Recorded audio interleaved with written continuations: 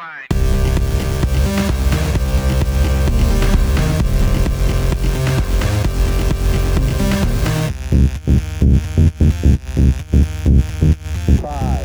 four, three, two, one, zero.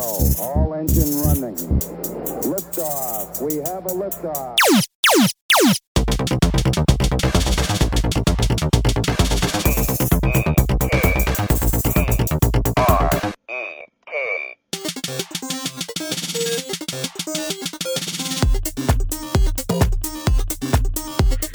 Hey, everyone. Welcome to Tech Trek Podcast. One of your hosts, Jeff Kirk. Hi, I'm your other host, Jenny Kessler. Thanks for joining us on this podcast today. We try to think about solving problems with the use of Star Trek technology and some of those features and gadgets.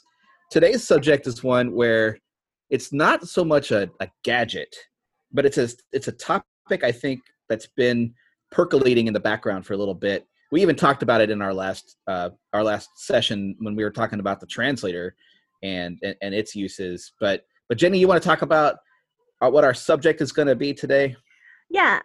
So oftentimes you see, like in the Star Trek world, there's this hand-to-hand combat going on, and a lot of it, and especially for science fiction show where I never really took an official inventory of science fiction to see like that's hand-to-hand combat happen a lot. But it does a lot in Star Trek world. Everything from like martial arts to hand-to-hand weapons and all kinds of different ways to subdue your enemies and get through a situation. So I thought it'd be good that we can look at some of the technology around it as well as some of the philosophy and stuff. Yeah. Yeah. And the topic of brute strength, obviously for me, it brings to mind, figures like Arnold Schwarzenegger or, Macho Man Randy Savage or Hulk Hogan. But I think in Star Trek, it was applied in a number of different ways. I think, there were all kinds of examples of it. And I think that's what's really interesting in what we're hopefully going to explore in this conversation too. There's a lot of different sort of looks and feels for how brute strength was applied. Right. And I guess it's not all brute strength. Some of it's finesse, there is the old, and I crush my enemies and hear the lamentations of their women. Yeah, and that's a good Klingon proverb. They say that one usually at bedtime. Usually. Yeah. It's you haven't seen Conan the Barbarian until you've seen it in the original Klingon, right? That's what they say. Yeah. So, let's talk a little bit about some of the hand-to-hand stuff. If you want to. Yeah. So Jenny, lots of examples of hand-to-hand combat. So let's start with. Where did you see it applied in sort of some different forms of it? Yeah. Well, my very favorite martial art shown in Star Trek world in the future is the space karate chop. Where in the original series, basically it's just a one chop to the back of the neck and it drops your opponent. Some have called that Kirk Fu. Kirk Fu, yeah. Yeah, and it was, and a lot of this information that I've looked into and stuff comes from Memory Alpha, which is a great way to spend the afternoon and diving into the facts behind it. But it was they have admitted that that was really the space karate chop or Kirk Fu is a way to kind of a plot device to minimize the length of fight scenes. Oh, so it was moving along. We've talked about this before. Moving it along at the speed of plot. Yeah, exactly. And it's like the original series, like they did not have a lot of money. No. And they reuse sets. They had to be very sort of, what's the word? Not cheap, but frugal. Frugal. Thank you. Frugal with ladies' uniforms, for example. They just didn't have the budget for, full-length stuff. And or Costs a lot to drink to bring that fabric all the way down to the knees. Come on now. I know, like it's fine where it is. And then you look at Kirk's uniform, and it's got. Are you familiar with what Rick Rack is? It's like the gold zigzag. Yes, yeah. I mean, my mom used to make me little dresses and put that on, the collar or whatever. At one point, I thought it was like a take on Charlie Brown. Yeah. Like I thought Charlie Brown was part of Star Trek at one point because he had this the gold the gold shirt with the stripe on it. I just didn't know what rank he was. Oh my gosh. Oh, Charlie Brown. Yeah. Yeah, but you're right. They had to be frugal. So you're saying some of the initial versions of this hand-to-hand combat was to move things along, basically. Right. I'm sure that they did not have the money to pay a fight coordinator, stunt guys, any of that. Not that William Shatner would have let anybody stand in it for him. True. No one can fight like him. No. So there was the one-handed chop. Right. What about, was the two-handed chop, was that also talked about in what you've been looking at? Because there were a lot of examples of him going like, or like the the double fist one. Yeah. He was just, it was, I think, Kirk Fu is probably more accurate because it was his fighting style, which is like one hit, two hits. I hit you, you hit the floor. That's you hit the floor. And it was on one hand it drove the plot further without a lot of expense. On the other hand, it built the lore around him as a very strong fighter. I hadn't even thought about that part, Jenny, but like they wouldn't have to spend also extra money on special effects for like phasers or other energy weapons if he's just going in there with one chop and knocking the guy down to the floor. Mm-hmm. That saves a lot. That's a lot of stuff. Yeah, if you're on a stealth mission too, you're not going to want to be shooting stuff around. No, come on. Things that the computer could detect you doing. Yeah. It's kind of like that one Fast and the Furious movie where they had to drive old muscle cars because the God's eye would pick them up. Anyway, that's. I believe you, but I've never seen any Fast and Furious movies. So, what? And I will staunchly put myself up as not watching a Fast and Furious movie. Oh, Jeff, you're a snob. Yes, we've established that before. I like to call it selective, but you could call it snob. Well, okay. Listen, Jeff. Let's hit pause here. I'm not going to start my Fast and Furious podcast with you, I guess. Oh no, I think you should, because it'd be like me encountering it for the first time. Yeah. Yes, I get it. Those movies are what they are. But if you like beautiful cars and fast cars and like sort of having a mystery science theater adventure while watching it, and it's just like they're so much fun. And in order to really enjoy the movie Shaw versus Hobbs, okay. You have to see some of them. You don't have to see all of them. Like, okay. But Shaw versus Hobbs is like, I love that. Speaking of Helen Mirren, she's in there. Did we talk about her already, or was that? We did. I said that you were graceful and gracious as Dame Helen Mirren. Yes. Yes. Yeah. Full disclosure, she's. Do you have like Hollywood movie stars like that are on? You get a free pass with in your marriage. Oh yeah, we've talked about Okay, Amanda and I have that. Yeah. Helen Mirren's on both of ours, so she's pretty amazing. Oh my gosh. I watched Red last night again, just because it's on Prime right now. So it's Bruce Willis, and Helen Mirren and Morgan Freeman and John Malkovich. You're making a face like you've never heard of this movie before. I have never heard of this movie. Jenny, tonight, after all of your activities, mm-hmm. pour yourself a drink of something cold. White Claw? Your choice. White Claw and ice in a mason jar. Yeah. Get yourself a cookie. Okay. And watch Red. Is it funny? It's funny. It's awesome. Okay. Is it from It's the got 90s or something? it was early. It was like mid 2000s. Okay, so they're long in the tooth, but still in their prime. Oh yeah. Yeah. I mean, it's yeah, and they play retired agents. Oh gosh. Okay, I'm totally down. How did I not hear about this movie? Oh my gosh, Jenny. Okay, but You watch it. okay, I will. Is all I got to say. And you have time to watch the Fast and the Furious movies in these stay-at-home times. It's true. No. I was going to say, like, when you talked about Memory Alpha, Mm-hmm. being a good way to spend an afternoon, it is COVID times. Right. There's really no reason that you shouldn't just spend an afternoon on Memory Alpha. Yeah. Yeah. Or what is it? Nextdoor. I just joined that today. That's Nextdoor is a fun site. Oh man.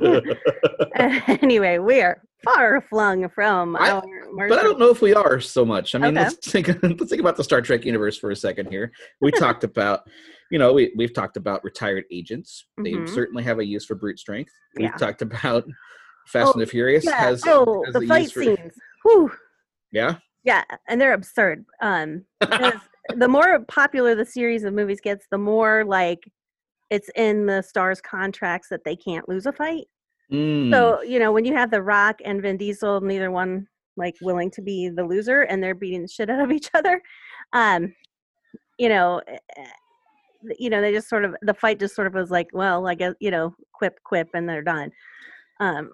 But I've got four words for you that if you Okay. weren't already thinking about watching Red, if you were just kind of giving me Oh no, hell no, I'm lip gonna watch service. it. Fully I would weaponized. before you say that, I would tell you if I would never watch it. Like, Okay, okay. We So know each other well enough. we do.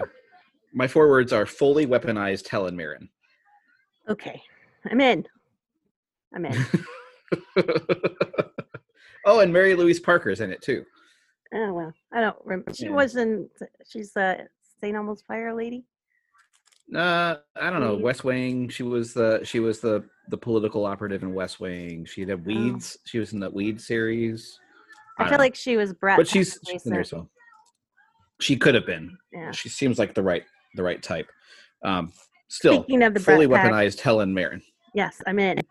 And speaking of Brat Pack, if you have HBO Go or HBO or whatever, you must watch Perry Mason. Okay, it is. I will take a look. It's produced by Robert Downey Jr. and his wife, and it's gritty. You don't want the kids to be anywhere near it, but it's sort of origin story, and it is so good. It's so good. Anyway, Sunday nights. So Perry Mason will bring us back to Star Trek, because you could say later on, that Perry Mason had sort of that old man strength. Yeah. Well, and this is him at Yeah. his sort of young man strength. Like he gets, as in every Private Eye story, he gets the shit kicked out of him on the regular. Yeah, that's what happens. I mean, yeah. Yeah. So don't be a private eye if you don't want to get yourself beat up. Right. Look, I wanted to be a Private Eye. I love Private Eye stories and all that. And I'm like, you know what? I don't want to get my, face kicked in On a regular basis. Yeah. For, $80 an hour or whatever they charge plus expenses. Yeah. But anyway. Yeah. So there's a lot of opportunities to see, hand-to-hand combat outside of the Star Trek universe, inside of it. In fact, pretty much most martial arts that, earthbound martial arts are represented in there, Okay. judo, those kinds of things. But, the Vulcans had a martial arts as well, which you most famously represented by the Vulcan neck pinch. Yep. Which is so part of the culture that, I mean, even the Beastie Boys reference it. Yeah. In Intergalactic, they talk about like a pinch on the neck from Mr. Spock. Yeah. Like they rhyme that, like. Yeah, and it's basically, if you're listening to this, you probably know what it is, but they put pressure on the base of your neck, right at the shoulder, where your neck meets the shoulder, and it instantly renders the the target unconscious. So they just like, it's also really fast. So like the person doesn't Sure. even call out or scream or anything. They're just like, oh, and fall Yeah. over. That I think is even maybe at times more effective even than the karate chop, because the karate chop they can let out a or Yeah. Yeah, and there may be some preambling fighting, where they sort of circle each other and all that kind of stuff. the knives out, Yeah. people Yeah. in the crowd snapping around them. Exactly. One's a jet, one's a shark. I don't know. They have their hands joined with scarves in the middle, and they're circling. It reminds that kind of fighting, which I don't know ever happened in real life, but it reminds me of like a Renaissance dance, where the couples their hands together and they circle each other and stuff. It's like it's the fussiest looking. It does seem like it would take a lot. Yeah. Like, why don't you just fight? Why do you have to get your hands tied together first? It's like, so you can't run? I mean, actually, if I'm going to be in a fight, I want to reserve the right to run. Exactly. I Like, mean, it says that you're not allowed to preserve your own skin. Unless you're in a, Renaissance hand tie fight. Apparently, that's where the origins of it started. Yeah, I'm more of a pony boy, skedaddle. when the rumble turns south, I'm out. Look, Yeah, I guess because of my, in your words, snobbery, I would probably be more of the let's tie our hands together type of fighter. So yeah. Well, I need a little formality and a little fussiness around this episode, so we're gonna tie our hands. So we talked about the Vulcan neck pinch. Yeah. I think, Jenny, there were a couple other examples of this sort of hand-to-hand fighting that was unique to Vulcan. Yeah. Do you think of a couple others? No, I can think of one more, which is sort of the neck pinch next level, which is the Tal Shea. Tal Shea. Shea. Yeah, it's deadly. So used in. Is that the quote unquote death pinch? Yeah, was considered a merciful form of execution in ancient times. So it puts pressure on the victim's neck and it snaps their neck instantly. So it's like, getting a chicken ready for dinner if you are, peasant. So the Vulcans had the neck pinch and the death pinch. Yeah. Did the Romulans have anything similar? No idea. They idea. came from the same line for a little bit and then diverged, right? So I will tell you something. I don't recall ever seeing a Romulan doing hand-to-hand combat. I think maybe you have, but I haven't. They rely on stealth and chicanery and menacing, but not really a follow through. Like they're super menacing. And so now, yes, and I was listening to a past episode because what else am I gonna do? It's awesome. I mean, come on. When I miss you, and I was like, oh, I just want to go back and see how we've done. But we talked about the Romulans being sort of a disappointing enemy that they didn't really follow through. And as I was listening to that, I'm like, yes, until the first movie, right, where the Romulans came back with a vengeance. With a vengeance, like big time. Yeah. So I just wanted to sort of corrections corner here for a second. Yeah, no, I appreciate that, and I'll be the first to step up, and well, maybe the second since you brought it up, but who's keeping track? Nobody. But also, I mean, I think in the Picard series, yeah, there's definite there's a change of tone. Yeah, well, they certainly seemed more victimized in Picard. Yeah. By the way, CBS is free again this month. So if you haven't seen Picard, hop on board. Go and watch it because, man, yeah, seriously, out of all those recent Star Trek, the Picard series does. Yeah. But yeah, as far as Romulans go, I don't. They didn't have any unique forms of it or anything. No, unless I searched Memory Alpha for Romulan martial arts and fighting, and nothing came up. They have their weapons. even in the first Star Trek movie, the new like J.J. Abrams stuff, they're just using guns. Like I think they get like, at one point the guy's like, isn't that where it's like trying to step on Kirk's fingers and he's like, I got you. So they're pretty much like, I don't know what you call it, like street fighters, if anything. No special method or anything like that. Just so they're not going to tie their hands together, and circle around. Yeah. If we're looking at the range from street fight to Renaissance dance fighting, which is a valid range when we're talking about this topic. Yeah, for sure. Although I do enjoy breakdance fighting, which is of course. I mean, come on. But yeah, I didn't. I think that Vulcans had more to do with the martial arts. They just seem like the kind that would, but they're more, less about violence and fighting. Really. So yeah, I think the one exception being, Pon farr. Well, that's not fighting, Jeff. That's fucking. Well, but it's also fighting when there's a challenge. Okay. Because think about Spock had to fight the other guy, and then Kirk stepped in, so Spock had to fight Kirk, and then he had to like fight him to the death. But that wasn't a Pon farr thing. That was because he was going through Pon farr, right? It was going through Pon farr, and there was the challenge to the who she was going to marry, because she was originally betrothed to Spock. Yeah. And then she said, no, there's a challenge. Mm-hmm. And then there had to be a fight, but Kirk somehow was elected to be the challenger. Like, so he was Spock's second? Yeah. Well, but he had to fight against Spock, and Spock had to kill him in the episode. That's all coming back to me. Yeah, it was pretty deep.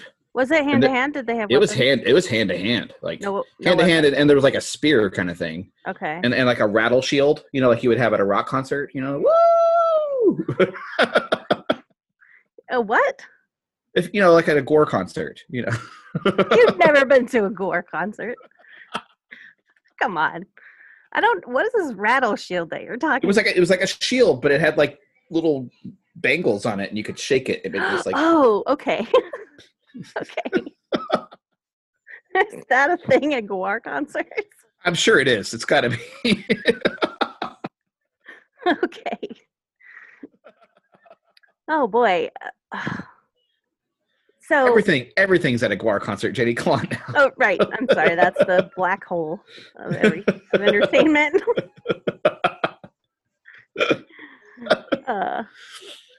Yeah. So that was there was that example, but it was mostly just lunging and punching. Yeah. Well. Yeah. Not a lot of rolling. Like Kirk could roll. Oh, he could roll. He was like Sonic the Hedgehog. You could curl up in a ball and. Yeah. Let me tell you something else that this is something I wanted to bring up around brute force. And I think it's something where we have the edge on, we in our time now have edge on the future presented in Star Trek. Okay. All right. Fabric strength. Every time Kirk is in a fight, his uniform gets ripped. Every single time. Every time. Like, come on. It didn't have to rip. Well, you could be careful when you're fighting as an actor, right? Is that the danger of a replicator? Yeah. It's just the fabric strength kind of wears out over time. That used to be really good material, but now, for the 360th time through the cycle, it's not so great. I don't know, but his you can see his shoulders and his chest and the scrape marks and fake blood and stuff. And so I think, as far as that goes, I would put up anything in my wardrobe against Kirk's uniform to outlast it in a fight, in a hand-to-hand fight. For sure.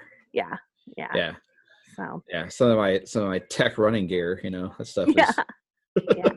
Yeah, and I think I'm kind of playing dumb a little bit here. I'm sure it was for the ladies, or the men, whoever. Like, I don't think Kirk cared who saw his. massive muscle. Well, he had dad strength, like a dad bod. He had a dad bod. Yeah. I mean, but everyone in I'm the 60s kind of did, like all the adults Yeah. did. Yeah. You know, there wasn't like, you know, it wasn't a thing to just like constantly build up your physique. You know, you got by. Yeah. If you could start the lawnmower with that pull cord, then that was strong enough. Exactly. But even like strong men or whatever, they didn't have like the 6-pack and the cut. Or like the Lego Batman with the 9-pack. Yeah. With the extra muscle. Oh my gosh, I love Lego Batman. That's so I've got a 9-pack. Good stuff. Well, we cannot talk about hand-to-hand combat without talking about the Klingons. Well, that's where I wanted to go next. Yeah. I was going to ask you, our friends from Klinzai, right? Yeah. Right. They well, when you could Worf trains, like, has this Klingon calisthenics program on a holodeck. Yeah, which looks like something that I would never want to be a part of. No, but then he also did the like gentler, like Klingon Tai Chi. It's called Makbara. Oh, I didn't know it had a name. Yeah, and yeah, he would take the ladies through it in Next Generation. The ladies. I just remember them wearing like these pastel like gis, and you know, with Worf with his hair pulled back, and you know, it looked like a feminine hygiene commercial. So I got an offshoot question about Worf here that just dawned on me. Yeah. Can we blame Worf for the man bun? Look, I like the man bun. I'm gonna stand here and defend it. But did he wear a bun? I mean, it got close to it a couple times. Plus, he had that page boy haircut for a while too. Oh gosh, yeah, that was. Didn't want to call him Worf. Want to call him Karen.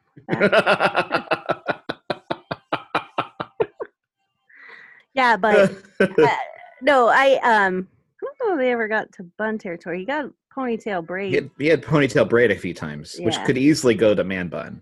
It could. I don't think there's anything wrong with that. But Klingon with a man bun? I don't know. See, that tells me he's a Renaissance Klingon. Yeah, that says to me he's like lazy and hangs out in his parents' basement, and you know eats Cheetos with Alexander Rozhenko and some shade. Like, you know, sits there and plays Steam games for a couple hours at night because he can't go on a date with Deanna Troi any longer. That kind of stuff. Now, see, I find that sort of behavior associated more with a mullet than a man bun. Oh no, mullet I would think would be more closer to like I was always confused on why Tom Paris didn't grow a mullet. Well, when he was restoring his car. He was a grease monkey, to be sure. Oh my gosh, totally. But I think he identified more with like the 60s kind of greaser. Yeah. Grease monkey for sure. Than sort of the 70s muscle car guy. But like as far as, let me get back to the Klingon calisthenics. So the gentler ones, right? Well, no, I don't. You're talking about the holodeck program where Will Riker almost got killed. Yeah, I think Riker's the only one other than Worf who ever went in on that. And basically, it was like a jungle, right? Where it was where it was a supposedly fight to the death with another Klingon. Yeah. Or a bunch of Klingons. Or a bunch of Klingons, depending on what difficulty level you wanted. But there's another person who is an expert at Klingon calisthenics, and that's Jadzia Dax. She had on Deep Space Nine. Well, she was like the 7th or 8th iteration of Dax, right? The True. Trill, she was 7th or 8th host is what host, right? Yeah. And the Trill lives within her, and she has all that Trill's memories. And I think she did have a Klingon host for a while, didn't she? I don't know that she had a Klingon host, but Karzan Dax, who was he rolled with some Klingons. He rolled with Klingons, and he was like best friends with Sisko. That's and, right. Like when you sit down with like Dax and Sisko sits down to talk, he was always like, to her, like old man. Yeah. Yeah. So yeah, Corzon Dax spent a lot of time with Klingons and learned the calisthenics, and she had a calisthenics program that like Worf started using when he joined Deep Space Nine. And of course, they have spoilers. Perfect match, those two. I mean, you could say it was scripted. But... Yeah, well, indeed, Jeff. Way to, tear down that fourth wall. But I mean, I'm sorry, Jenny. I'm sorry. Okay. I mocked your Deep Space Nine affinity, and yeah, no, it's okay. I apologize. It just makes me stronger, Jeff. But I mean, Jadzia Dax is gorgeous, beautiful lady, and like the doctor, Bashir, is always like trying to get her on a date, and she's like, nah. Nah. She's her affinity for Klingons runs deep. But, and then that would make sense why she would be doing some Klingon calisthenics too. Yeah. So does it start with like is it like how when in like the 80s and 90s when U.S. companies started to try to do Kaizen, right? And there would be like the quality circle, the Kaizen, change, total continuous change and improvement. TQI. Yeah, and there was quality circles, and there was also like daily calisthenics before they would start work shifts and stuff like that. Like, yeah. So is that kind of like Klingon calisthenics in theory, or was it just deadlier? Like it seemed like what I saw, it wasn't so much like running in place and push-ups. It was just like evading a spear being thrown at your face. Yeah, it was full on rough and tumble. Fight to the death in the jungle. Although Jadzia Dax, her calisthenics program was set in more of a desert. Like, that's a new twist. Yeah. Yeah. So, it's just you got to be ready to take somebody down. Constant vigilance. And even better if you have a hand-to-hand weapon, which of course the Batleth. The Sword of Honor. Oh, the Sword of Honor. We've talked a little bit about the Batleth. That was a serious thing. Yes, it is described as a curved bilateral sword that can decapitate its victim with one stroke. So it's like, I had the dimensions. I mean that's the thing. Yeah. So the Warrior's configuration for the Batlet was tip to tip 116 centimeters, which who knows how big that is, but it was 5.3 kilos with an exterior hand gripping diameter of 5 centimeters with blades composite baconite. So that's all thanks to Deep Space Nine. But yeah, so it was like maybe a third of a hula hoop, kind of, like that sort of bend to it. It looks like you could put 3 of them together and you'd have a. Well, yeah, like I've got a small version of it that I use for chopping herbs. The Mezzalina life, sort of like. Awesome. No, but it's like it's bent at a really slight angle or whatever that's called. I always saw it like being tossed around. Like there were different grips that you could use on it. Because you could like both fists forward and push, or you could swing it around your head, or use it one-handed. And then there's a lot of razzle dazzle involved with that sort of pre-fight foreplay or whatever. More of the circling and circling and swinging the Batleth and like trying to like, where am I gonna go? Where am I gonna go? Watch this hand. Watch this one. Not this one. Yeah. Pay attention to this hand right here. Little fancy footwork and twirling. So let's do a little rope-a-dope. Yeah.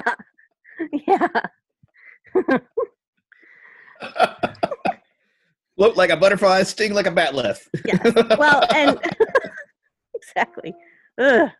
That I wouldn't want to have to fight somebody with a batleth. It appears like it's not one of those weapons that's like it looks innocuous. Like as soon as you see it's pretty like, okay, I'm in trouble. Yeah. Someone pulls a batleth out. It's probably the least subtle weapon on Star Trek. That's so correct. It is completely not subtle. It's there's no misinterpretation about what this is what this is going to be here with this. And the thing is too is it's tied into their like religion or their mythology, right? Yeah. It was forged by Kahless, who was Of like course. the dopest Klingon ever. Kahless the Unforgettable. Let's not leave that off. You didn't see Kahless, by the way, sporting a like page boy haircut. Kahless was like full on, like Waves like forever. waves. Yeah, just like crimped Gorgeous. waves of hair. Yeah, Gorgeous hair. Yes, they did not mess around with Kahless. But speaking of his hair, Kahless cut a lock of his hair and dropped it in some lava. It's in the Kristak volcano, and then plunged. I'll take your word for that one. Okay, yeah, and then he this is the legend of the Batleth. So then he plunged that burning lock into the Lake of Luxor and twisted it into a blade. So that Kahless the Unforgivable, lock of hair forged into a twisted. I mean, talk about your gift of the Magi, right? Like, man. I mean, the best that my hair ever did was I dyed it green once. So, but once he forged that weapon, he used it to fight Molor, a tyrant, and then gave it the sword it's the Sword of Honor. So, and this was an oral tradition from the Klingon. Sword. I mean, everything's is a blank of honor in Klingon. There's the saucer of honor. Here's the spoon of honor that you serve with the targ. Here's the yeah. Here's the blood pie of honor. Yeah, but they also like not throwing shade at the Klingons. No. By the way, just joshing you. I mean, even in the Trouble with the Triples episode, like you didn't want to get it on the wrong side. Like they were. No. They were ready to fight at a moment's notice. Yeah. Again, not subtle. It was like down to pound your face. Yeah. My whiskey is the wrong temperature. Bang. Yeah. We're done here. Yeah, but this whole legend and stuff is all Kahless. The Klingons just are looking for his return. Like it's sort of there's a Messiah story involved in it. Yeah. So the Batleth is a deeply religious item, full of legend and so it's and like they can fight with it. Yeah, well, and I would go as far as to say that fighting is a part of Klingon spirituality. Yeah. I think that's fair.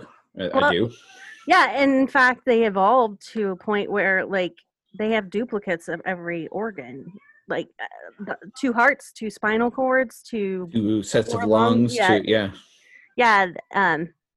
In fact, that was part of how, like Worf lost the ability to walk, right?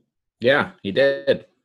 Because of an injury. I can't remember what happened to him, but because of his duplicate system, was able to, spoilers, recover.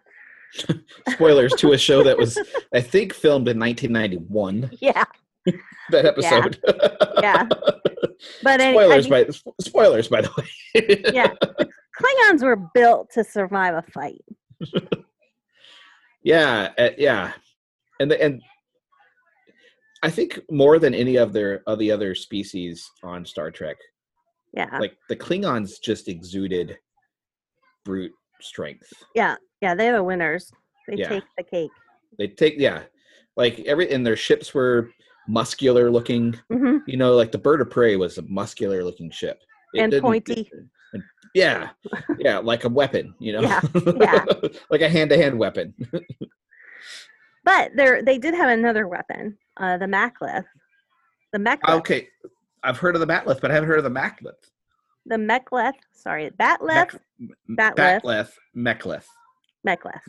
And the Mek'leth is a 2-pronged dagger. So it's used to, slash throats or disembowel people. Well, and being Klingon, of course, it would have 2. Yeah, because you got to get both hearts. Yeah. You got to get both spinal columns. You got to get both jugulars. This is a real overhead, a lot of overhead. Which is why the Batleth is what you see more commonly, because you just cut their head off and no overhead. And there's only one head. So. Right. Yeah, that's true. They didn't duplicate that. I found the fatal flaw. Got him.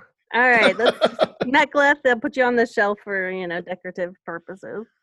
I mean, it would probably still. I mean, yeah, thinking of a double hilted dagger. That sounds menacing too. Yeah. Two prongs. Two-pronged dagger. Yeah, and it was for slashing the throat or disemboweling. And sure, that's routine. That's like Tuesday. So. Yeah, I think it kind of sounds to me like a Mechleth is something that you could, if you were sneaking, you would want that over the batleth. Yeah, I mean the batleth, you got that huge gesture, and that's going to be seen. Yeah. If you're hand-to-hand combat in close quarters, the Mechleth is probably what you would go with. Okay. Because I really don't think that the Klingons are stealthy. In fact, are opposed to probably espionage and the like. I mean, most of them look like they've just either left a Gwar or a Kiss concert. Yeah.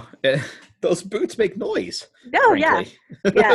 They're not. They're there to let you know they're there. Like everything These about boots are made for making noise, and that's just what they'll do. Yeah, I'm gonna make noise all over you. I'm gonna make some damage all over you. Yeah, crunch. Yeah. Yeah, I don't know that I've when I was looking it up, I was like, oh, I kind of remember that, but I couldn't tell you from what or where. But it's probably on, if you look at a Klingon that in full regalia, they probably have one on their belt. Yeah, I would think you're right. Like Gowron probably had one, like a decorative one. Yeah. As the High Chancellor. Yeah. So, and they weren't ones really for like holding shields or anything like that. No. Shields were considered defensive weapons, which that's not really Klingon. They're about offense. True, but they do wear armor. I mean, they wear armor. Not only do they have offensive weapons, but they take offense at things really quickly too. So very much an offensive culture. Yeah. The best defense is a good offense. Amen. Yeah. So what other examples do you have for us?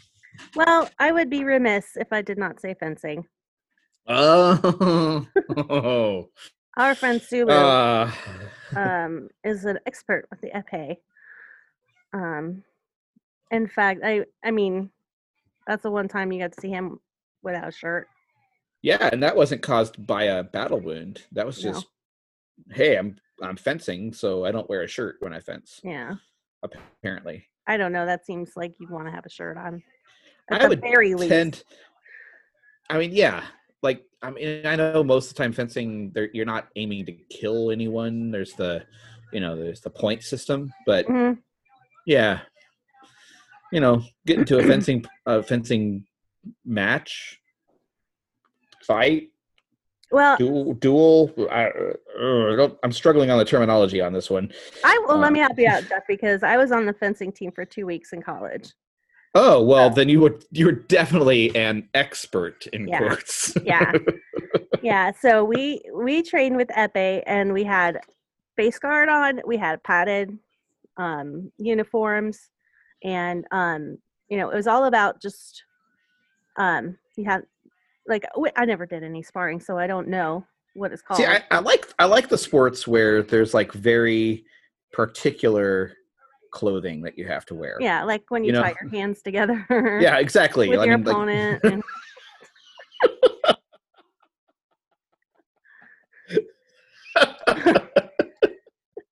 I knew it had to come back. Yeah. No, but there's gear. There's for sure gear, and it's very controlled. When fencing match, I think, is what you're match. Okay. Yeah. So kind of like tennis match. Mm-hmm. Or Quidditch. Yeah. Yes. Which I mean is kind of tennis, but deadlier. Yeah, there's some elements of tennis in that. Ish. So, but yeah, I'm not. So fencing as another form. Yeah, you see that, and that's overall with the hand-to-hand combat that you see. Depending on who's in the fight is kind of like, if you have an earthling involved, you're going to see jujitsu and Yeah. karate and aikido and those kind of things. The traditional martial arts styles persist into the future of Star Trek. That's an interesting thing that those, I think that you just brought up with the traditional methods, even with the Vulcan ones, right? The traditional ones persisted Right. throughout and kept going into that future. Well, I mean, if you think about it, like at that point, technology gets dated at times. Phasers can get, yeah, it's just another phaser, right? right. But martial arts, you can constantly evolve them. You can continue to work on form and technique, and yeah, and they figured it out, and it still works. You can do aikido in the 23rd century, and it's going to be as effective as it was back then, because like at least with human body, you're not like, it hasn't changed that much. It hasn't changed that much. You're right. That's a good point. It's still going to take basic form there. Right. And and the other side of it is like, why didn't a new martial art evolve? And if you think about the civilization and culture that was created on Earth and throughout the Federation, like, I mean, hand to hand, like they weren't about that. Yeah. Well, no, that's not true, because both Captain Kirk and Captain Picard were in notorious bar fights, right? Picard had a knife through his chest. Right. You had to have Kirk walks away with some scratches. Picard walks away with needing a heart transplant. But still, that's no small matter. No. And so bar fighting persists. And maybe that's the most modern martial art that we have, right? Bar fighting, yeah. Where, you take a bottle and you crash it on the edge of the table. The latest evolution of martial arts is bar fighting. Yeah, oh my gosh. Let's start a dojo, Jeff. A bar fighting dojo. Just based off of bar fighting. Yeah. Yeah. What would you, yes. I don't know, Bud's Corner or something like that. Oh, wait, what was the one in Roadhouse? Pepsi Tito. The Deuce. No, it was the Deuce. The Deuce, that's right. The Double Deuce? I think it was the Double Deuce. But that could be the name of our dojo. Could be the Double Deuce. Yeah, that's what I'm saying. saying. Okay. Because it actually was a dojo, really, if you think about it. I mean, it was every night. Yeah. No, but you saw it, right? You saw Roadhouse. Yeah. Okay. Yeah. So I have watched Roadhouse. So you're not above Roadhouse. I am not above Roadhouse. No, it's an excellent movie, and you should see it. It's especially for just understanding it as it's dawning on me, a true form of a new martial art. Yeah, because he does, when he hires in, when he's starting to work with the staff, right? Because he's the guru of bar fighting. He's the guru, yeah. Is that what they call it? A sensei? Sensei. I kind of like guru myself. Yeah. But I mean, maybe a sensei and Kenpai would be the two leaders of the dojo. Yeah. Okay, well, let's not take from somebody else's culture. Let's come up with our own. So he's the head cooler. He's the cooler. He's the cooler. Okay, it doesn't go past him. He's the cooler. No, he's the master cooler. Yeah. And he's got all these knuckleheads he's got to train in his method, which is I think you could really hey, TM, nobody take this idea. Jeff and we're going to have a bar fighting dojo. Look, we'll be the brains behind it. Okay. We'll find a cooler. Well, yeah. And frankly, I'm not above franchising this either. No, of course. It's the Double Deuce Martial Arts School of Martial. Yeah. Double Deuce School of Martial Arts. And yeah. And apply now to be a cooler. Get your kids in. Yeah. Early, because the wait list is the wait list will be astronomical. Right. So so instead of a gi, you wear jeans and a tucked in shirt and a belt and boots, call boots. Absolutely. And you could optional rip the sleeves off the shirt. Yeah. Maybe a vest. Okay, so vests are highly recommended. Well, you can hide stuff in it, because part of bar fighting, especially leather vests, are highly recommended. Oh yeah. Come on. So I think lesson 1 is where you get up and chest to chest and like Mhm. shout in each other's face. That's the basics, and then you move up to where you take a bottle and you smash it on the table. That's a couple levels up. I think from Yeah. the just standing chest to chest, you have to move into the The like shoving. the shoving and the circling. Yeah, there's Knowing always how to knowing how to circle with like not looking at your feet, because you got to look at your opponent's eyes. Yeah. You can't be looking at your feet. no. You got one eye on your opponent and one eye on your gal. Yep. And then and a third eye on your peer. Yeah, so that, exactly. So you know when you're getting ready to smash. It's the inner eye, I think. Yeah. And then we have to have, like, in order to earn your belt, and these are belt buckle. You don't get a belt, you get a belt buckle. Get a belt buckle. Like, you're a level 1 and you just get a little Budweiser belt buckle, and then you work your way up to like a Texas Longhorn. Yeah, the dinner plate with the Yeah. Or what's the one oh shoot, never mind, I'll get off the track. But you have one level has to be verbal sparring, right? Like, oh, for sure. Yeah. shit talking each other. Yep. And each other's mothers and all this kind of stuff. I don't. This is going to pull us through the quarantine, Jeff. It's learning how to do the dozens, but in a bar fight type of way, as opposed to just street corner. The dozens is part of street culture that can be brought into, like, it's a separate school. It's a different stream for sure. But yeah. And then so we've got in your face chest bumping, we've got shoving, and we've got shit talking, and then we move up to improvised weaponry, like the beer bottle or the bar stool. Stool. The bowl of peanuts. Yeah. Yeah, exactly. Like, throw that in somebody's face. The spray nozzle, Yeah.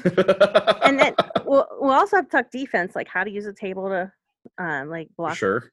Ashtrays as a shield. Mm-hmm. That kind of stuff. A frisbee weapon kind of thing.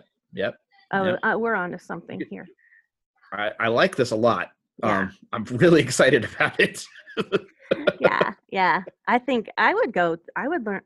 I have always been interested in martial arts. I took Kung Fu for 2 weeks as well. So I see a trend. Yeah. Would we need to make this a 2-week long program, or? Yeah, pretty much. I think that's all it takes, because I think as Americans, like, we're just like raised in a culture that breeds bar fighters. Yeah. Or at least it's a natural fit. Yeah. I mean, we've seen him on movies and TV all our lives, and people talk about it. I don't know if I've ever been in a bar fight or been near one. That's what's weird. When the pandemic's over, we should try to start one.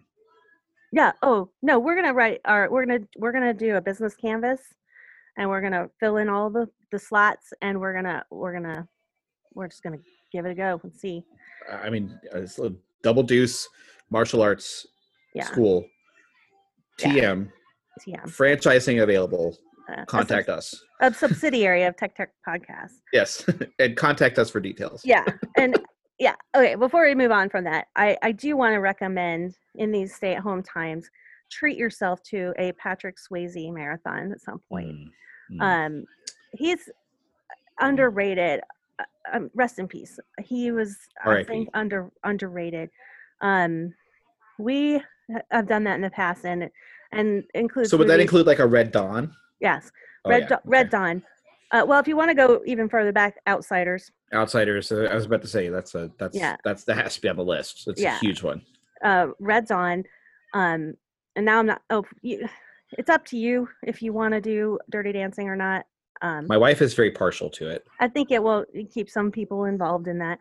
We also went and visited the camp that was filmed. Oh, did you? By the way. Oh, cool. That's awesome. Is that in New York? No, it's in Virginia. Oh. It's in like the mountain part of Virginia. Cool.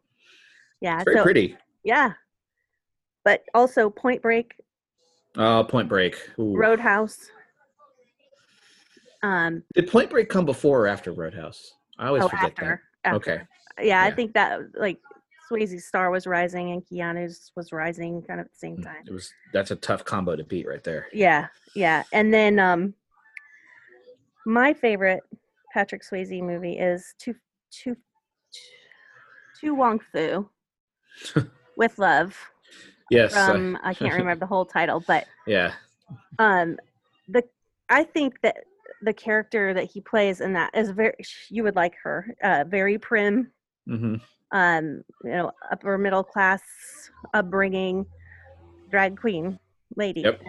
And it's such a heartfelt, joyous movie. And I just really enjoy drag queens and drag queen culture and all that stuff. And the To Wong Foo is, especially considering the age of that movie, like when it came out, it was, in times that weren't as open maybe as they are now with regard to sexuality and that kind of True. stuff. Yeah, So, that was 90s, I Yeah. think. Yeah. Patrick Swayze, Wesley Snipes, John Leguizamo. I was trying to think, was John Leguizamo. That's who I was Yeah, trying to figure. and they're trying to school John Leguizamo because it's just sort of a early like in the early stages of drag. Yeah. It doesn't understand the rules and all that stuff. But one of the best parts is in the opening scene where RuPaul is leading a drag competition and comes out in a dress that was a Confederate flag dress, and the drag name was Rachel Tension. Gosh, that's amazing. So it's so good. It's so good. But anyway, that it kind of takes you back to, if you like watching hand-to-hand combat, in the most part, you're going to get it with Patrick Swayze movie. And True. he's just, gone too soon. Gone too soon. Oh, wait, no, that's not Patrick Swayze. Oh, okay. Movie. I was startled there for a second. There was another surfing movie. Was it Chasing Mavericks? I don't know. Anyway, that was a good surfing movie if you like surfing movies. But treat yourself to a Patrick Swayze marathon. And also, I mean, just to simplify that even further, in these times, it can be stressful. It has been very stressful at times. Mm-hmm. Well, yeah, for you, for sure. Primary school age children home when you're trying to work at home is I don't know how you're doing it. I have teenagers asleep all day, so it's interesting at times. But also remember at times to treat yourself, just even period. Like, yeah, like turn it off for a minute, regardless of whatever you're going through. Turn it off for a second and just, yeah. You deserve advantage. A break. Yeah, I'm loving it, Jeff. No, I totally agree. Like, it's just to sit in a room and disappear from the world for a little bit, and especially with an actor like Patrick Swayze, whose entire catalog is more than 10 years old. True. So I think Ghost, like I skip Ghost. But yeah, is that really a Patrick Swayze vehicle, or is that more of a Demi Moore vehicle? I don't know. He brought the same, and he brings a certain intensity to every movie that he's in. I thought you were going to say he brings a certain intensity to being a ghost, and I would have agreed. Oh yeah. More with that. Oh sure. Yeah. For now that I think about it, I think he does die violently, doesn't he? Does he get into a fight? I think so. Fight? He gets stabbed. It's pretty close. Yeah, but nothing beats Roadhouse for a good bar fighting movie. And to bring that back, like at least two of the Star Trek captains are bar fighters. Like they are. And they big time. And I could see Ben Sisko getting into a bar fight. Come on, he's gotten into a bar fight. I think he could hold his own. I do. In the Mirror universe, I could see him get into a bar fight. For real. In the Mirror universe, I could see myself getting in a bar fight. True. In the Mirror universe, I see myself dying. Yeah. There's no goatee. I'm just done. I'm done. Yeah. No, I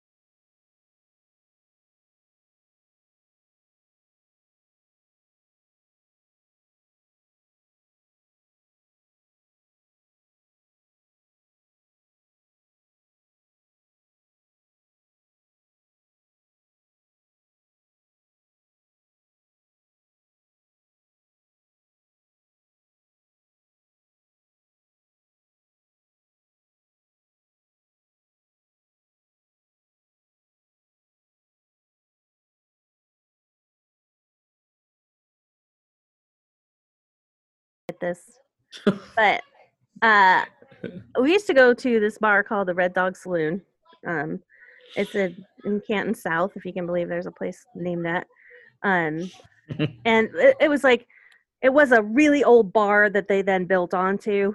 So there was like almost like a barn area, so that there's lots of tables and lots of room, and karaoke was sort of in the corner, and you could do your thing. People play pool or eat or drink or whatever, and then you could go outside and people smoking out there. But like when I have had a couple of drinks, enough to get me up and to be able to sing, then I just kind of don't have a filter, right? So my approach is not really to physically hurt people, but to emotionally disrupt them. and nothing to me is more fun than trolling rednecks, which you can understand would be the type of person that populates the Red Dog Saloon. I mean, it seems like they would be a natural demographic for it. Yeah. Right. So we were standing outside, and also at the Red Dog, nobody's a stranger. For me, when I'm at karaoke level intoxicated, everybody, I just go up and start talking to them. And so I was talking, and I've actually been around that level of you before. Yeah. And so I can say that that's actually true. Yeah. Well, it's this sort of unleashes all the anxiety, and I can just say what's on my mind. And so I was talking to this one guy, and he's like, "Oh yeah, I just got my nipples pierced," and he like raised his shirt up, and I looked at him, I was like, "Oh, I didn't know that you were gay." And he was like, "I'm not gay," and I was like, "I'm so sorry. I should never have said that." I'm like, I'm like, that's I don't know where that came from, other than, that's more gay culture, like piercings and that. It's not just gay culture. I could have said, "Oh, you're a punk rock or whatever. Or you're into." Oh, you like I don't know. You like 15th century Renaissance knife fighting. Yeah. So I said this thing that was like, I was very trying to be supportive, but in the sort of rural parts of the country, like your manliness is, sacrosanct. And so yes, and if you don't feel confident enough about yourself as a man, everything is a threat. Well, yeah, and he was like, all night long he kept coming up to me and he's like, "Seriously, I'm not gay." I'm like, "Dude, I know. I don't know why I said that. I'm sorry. That was me being like stereotyping people who have their nipples pierced. That's my bad, dude." But it must have been like 3 or 4 times that he came up to me the rest of the evening to try to clear this matter up. So I'd like to clear the air here for a second. Yeah. Let's stand on top of the bar. Yeah. So I would say I'm lucky I didn't get in a fight, because I might have said that to the wrong person. Easily have led to a fight. Yeah, I think because I'm a female that might have that's why I didn't get punched in the face. Sure. Probably. Sure. But anyway, that's the kind of bar fight. I'm more about like loosening the bolts, not blowing the bridge up. You're the person who's just gonna loosen the top of the salt shaker, for example. Yeah. Oh, I wouldn't do that. That's mean. I will maybe say something about you that'll question the core value of yours for an evening. But the salt shaker, that's just way too mean. I wouldn't do that. Yeah. I don't ruin somebody's dinner. I just want to ruin their night. So. Anyway. Well, speaking of someone who not only I think would never get into a bar fight because he's too much of a wuss, but also deserves to have his life questioned. I think it's time for a cookie break from Wesley. Yeah, I do. Was he ever in a fight? I got to think that he would never have gotten into a fight. No. I never saw him in a fight. Like, even in the one episode where there was like that wild video game that they were all playing. I was just thinking about that. He was such a little shit in that video. He was. Oh my God, that was the worst Wesley, was when he was playing that sexy game. Oh my gosh, it was awful. Ugh. But, and he blew his chance with Ashley Judd too. I mean, come on. As if there were ever a chance. Well, they were trying to write it like there would have been a chance, but still, there was never a chance with Ashley Judd. No. Come on, seriously. Out of his league. Seriously, Queen. Yeah, Gas Queen. Those two. No. I mean, who knows? I don't know. Stranger Things. No, Not bad. no. No. Well, No. that his like kind of raunchy orneriness, and that was like, this is just gross. Yeah, it was. It's just kind of, yeah, it's gross. So Yeah. I think Anyway. it's time for him to Yeah. keep paying penance for that awful Yeah. awful episode. Well, that hour we'll never get back. Yeah, that I've lost entirely to ineptitude. Yeah. And I think it's time for him to give us a cookie. Okay. It's like cookies. There you go.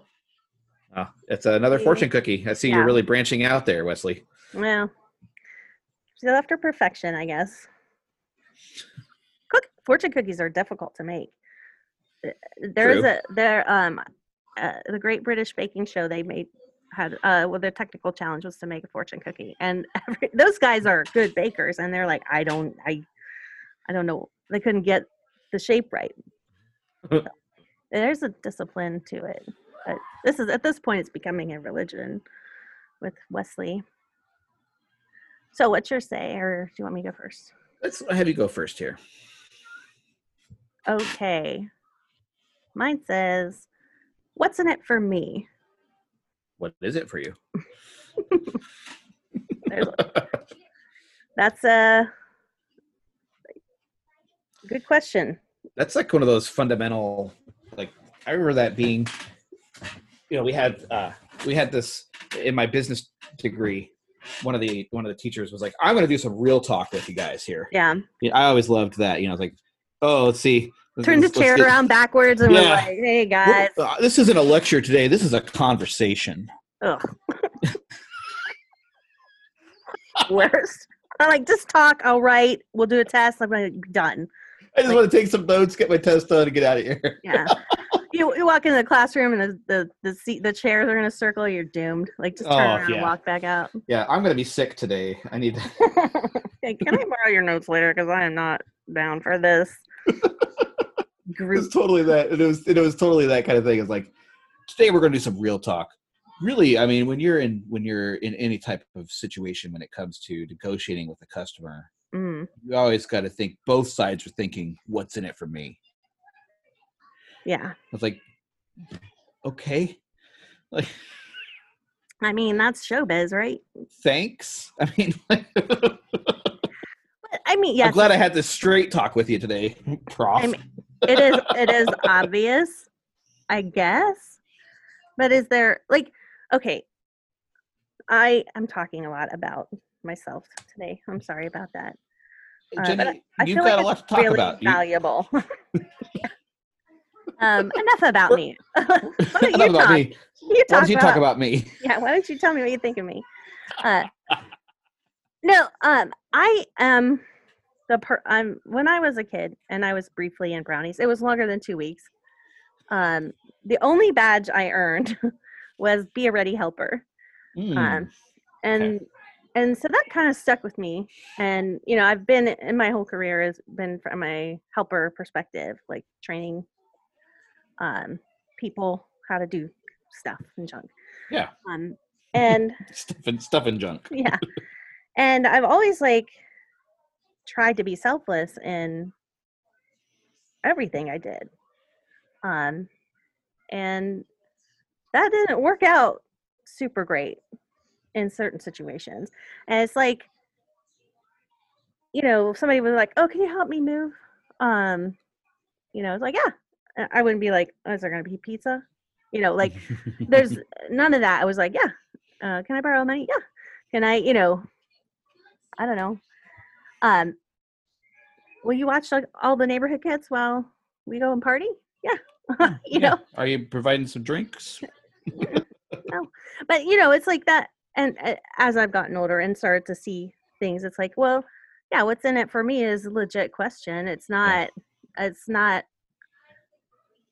you want to get to a win-win on things where both parties can walk away feeling like they've gotten what they wanted. Kirk would say there's never for him, there's no-win situation. Right. True. True. Is he part Ferengi? He's got to be somewhere right there. No, but I think it's important to at least,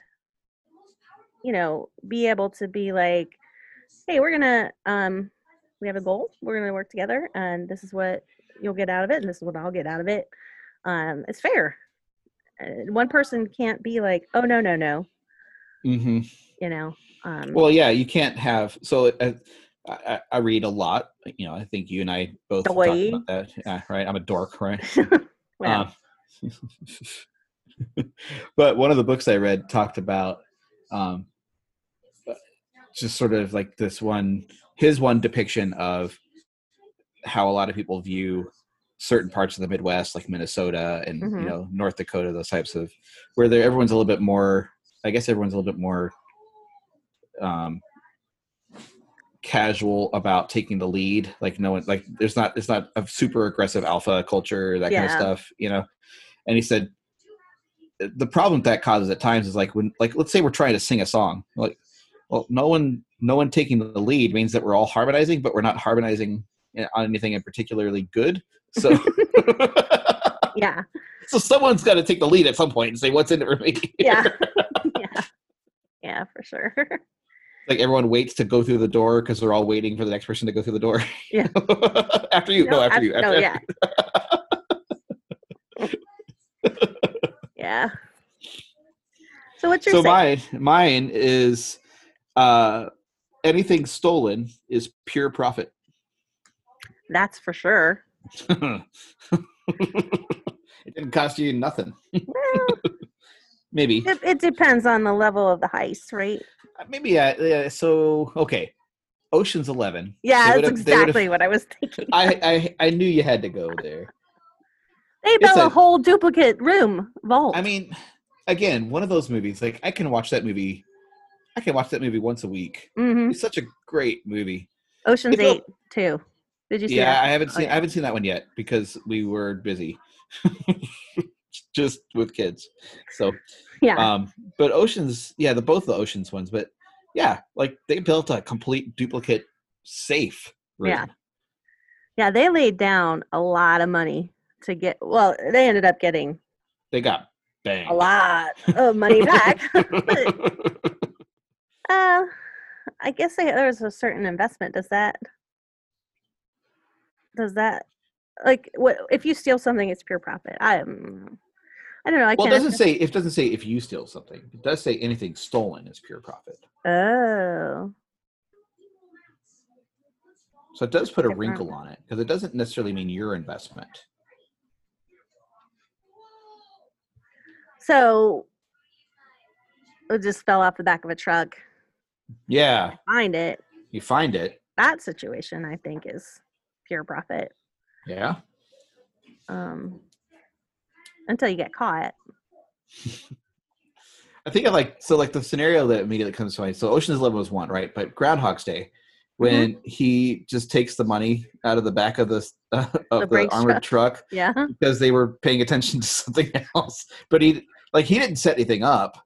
He didn't do any investment. He just, because it was Groundhog's Day, just watched it happen each time and knew when they were going to both have their back turned.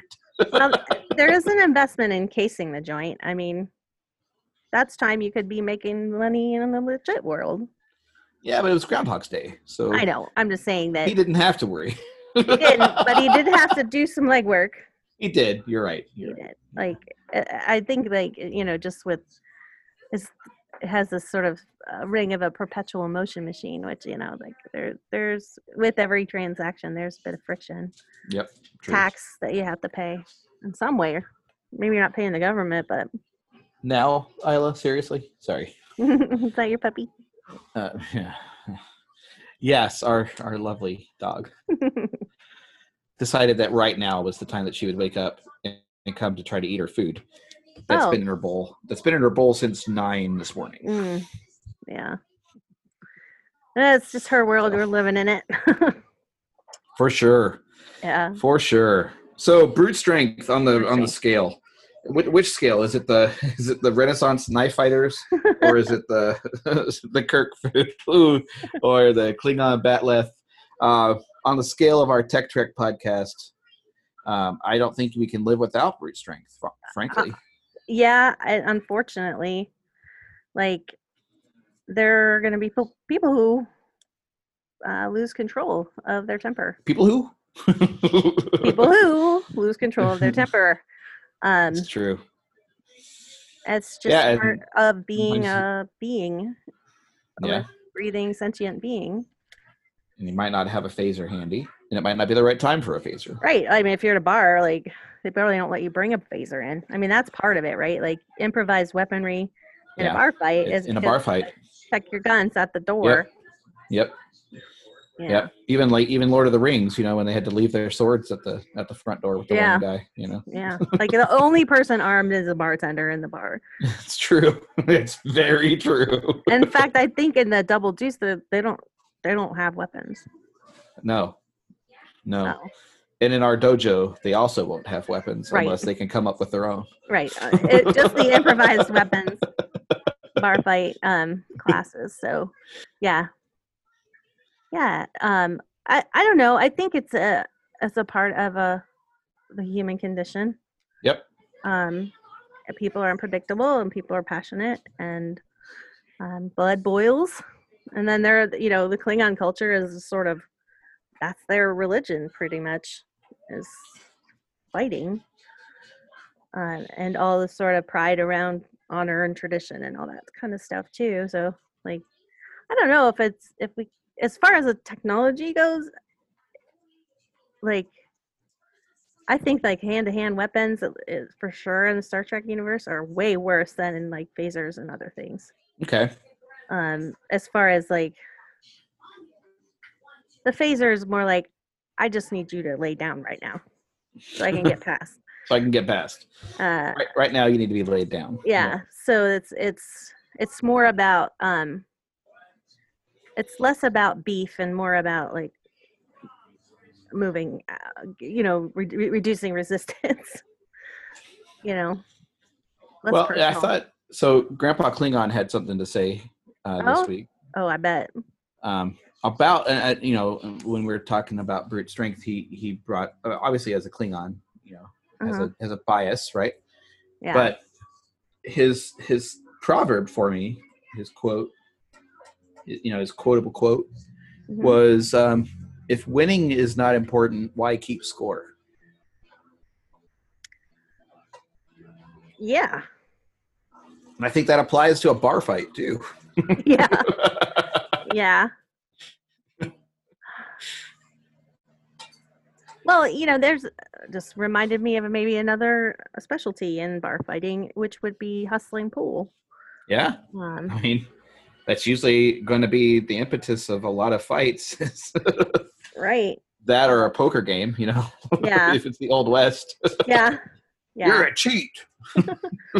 Flip the table. Like, yeah. Isn't that where table flipping game originated? That's got to be where table flipping started. Yeah. Or was that with the Jesus and the bankers in the temple? Well, that could have been, because he got angry with a pool game as well. Yeah. Maybe. So. It wasn't real specific. Yeah.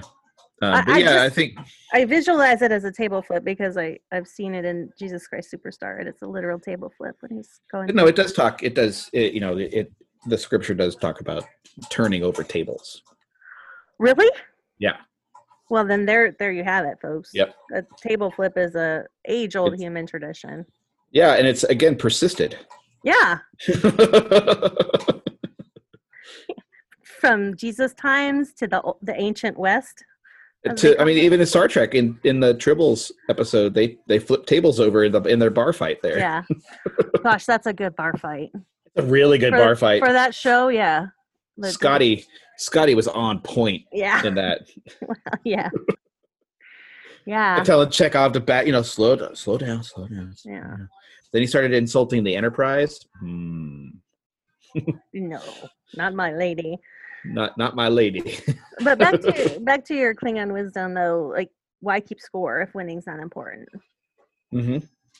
And like who's saying winning's not important? Moms, yeah. Participation just culture. go out there and have fun.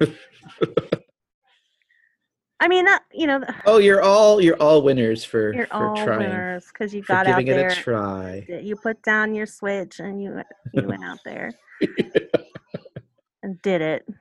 Your Game Bless Boy ya. batteries died, so you went out there and gave it a shot. You did it, kiddo. I don't. I don't know, cause like I just like to win. And Tiger Woods talks about why he plays certain golf tournaments mhm. because he wants to win that golf tournament. Yeah. It's not to like go and enjoy the nature of the 18 holes that he's playing Mm-mm. and to get to do it 4 times in a row, or to have fellowship with other golfers out there. He's out there to win that tournament. That's it. There's no there's no Yeah. middle ground there. Yeah. It's decidedly unsubtle. Well, and it's a business thing for him too. Like, it's how he makes his money. For sure. By winning. That's how you win a semi truck when you are arm wrestling and go over the top. Ooh, there's a reference for you. There you go. Wow. Like, there was a score, and it was double elimination, so you had to be eliminated twice from that. I've seen a lot of Sylvester Stallone movies, but I've not seen Over the Top. I wouldn't recommend it. It's terrible. The way that it hasn't Just bad. aged. Yeah, It has not okay. aged well. Taking a young boy into truck stops with them. That's not advisable. No, and it's just, and I know it wasn't like even thought about probably in that movie, but there's so many like, this boy is low hanging fruit for all kinds of serial bad stuff. killers. Yep. And, yeah. Yep. So I don't know. I think maybe Mystery Science Theater might have done a treatment, or there's a podcast called How'd This Get Made?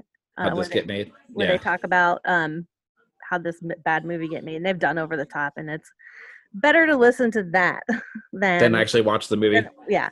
In fact, if you don't want to watch Fast and Furious movies, they've done every single one, and Adam Scott is their guest host. The regular hosts are Jason Mantzoukas and who is hilarious. Yes, that guy. Diane Raphael. I can't think of her first name. June Diane Raphael. You'd recognize her if you saw her. And then, God, I can't think of his name, that was on I Love the 80s and had like kind of a gap tooth bald guy. Oh yeah, I know who you're talking about. Paul Scheer. Yeah. Paul Scheer. So those three, and then they have a guest host, and Adam Scott from Parks and Rec. On every single one, and as they come out, they go as a group and see them, and then they, like, when it's fresh, they do a show on it, and that's fantastic. And so like, I don't require you to watch Fast and Furious movies. I don't judge you to your face about it, but I think I appreciate that. You bet. I think that you would like to, if you listen to their Fast and the Furious podcast, and they love the movies like I love the movies. But I think it would be, if you're not into like actually watching it, it's fun to hear them talk about it. So awesome. Yep. Yeah. Cool. Lots of recommendations. Lots of recommendations. Lots of references. Yeah. Lots of Kirk Fu. Yeah. Lots of neck pinches, and the Romulans not participating. In my book, not only do they not get considered on the scoreboard, right? But they don't get the participation trophy either. No, sorry. No, and I'm probably in the Romulan School of Fighting until we open our bar fighting school. Until we open the Double Deuce. Yeah. So look for that coming soon. Yeah. Yeah. Maybe we could just build it in Minecraft or something, Jeff. We'll figure it out. Yeah. But I want there to be the official uniforms as well. Yeah. So there needs to be gear, Chambray. Yeah. Cowboy Chambray, vests, boots, bandanas, bandanas, hats, ball caps, cowboy hats, whatever. Like, pick your hat. Like, There has to be headwear. Yeah, like Just- it could be a uniform, but like you can distinguish yourself with your own style by the headwear. Yep, exactly. Yeah, Yep. very good. So yeah, if we're gonna give it a rating, I'm gonna give it a 5. As Okay. far as like, it's a necessary evil. Mm. It's also Would we kind be- of fun to watch. Yeah, it's fun to watch. Hmm. It does, and it does move things along. It does. So Whether it's the chop or like the extended like battle with the Gorn guy. yeah, I mean, the neck pinch ended a lot of scenes. It sure did. That was that. Yeah. I like it would just, he would just come in and like, it was like when Indiana Jones shot the guy with the webs. Yeah, exactly. Or the whatever It's it was, swords. Yeah. For again, this is an audio podcast, so I'm Yeah. of course simulating the sound of It's swords and uncanny. whips. It's just like the movie. Yeah. It did really good. Yeah, that's what I've been told. I have a future as a Foley artist, I'm sure. Mhm. So Yes. And a knife. well, yes, that too. Well, guys, that wraps us up, I think. So Yep. if you liked what you heard, give us a shout. Go to our Yeah. Facebook page. Let us know. Continue to post funny pictures up there. Yeah. I love them. There's some amazing, like the internet just wins. Yeah. Like, Yeah, and new people are joining, like the people that aren't just doing it for, to support us because they're our friends. It's like I've got added a couple people that I don't know yet. Yeah. And, so it's great to have some new folks on board. Hope they like this. Yep. Up to too. So, Yeah. It'd be good too to also, if you want to give us a rating on iTunes or wherever you get your podcasts too, that will help us. Yep. I don't know how. You can find us on Apple Podcasts. You can also find us in Spotify podcasts. Yep. And you can go to TechTrekPodcast.com and you can listen the old fashioned way by downloading it or just By playing. downloading it. Heck yeah. Get And your all Zoom all hooked up. all the podcatchers out there can find it too. So, Yeah. Yeah. Yeah, we got that stuff. So yeah. Yeah. Well, I think that does it then. yeah. And so as we send you on your way, I just want you to remind you of one key thing. Kids, horseplay leads to sick bay. So take it easy out there. Yeah, Kirk out. Kirk out.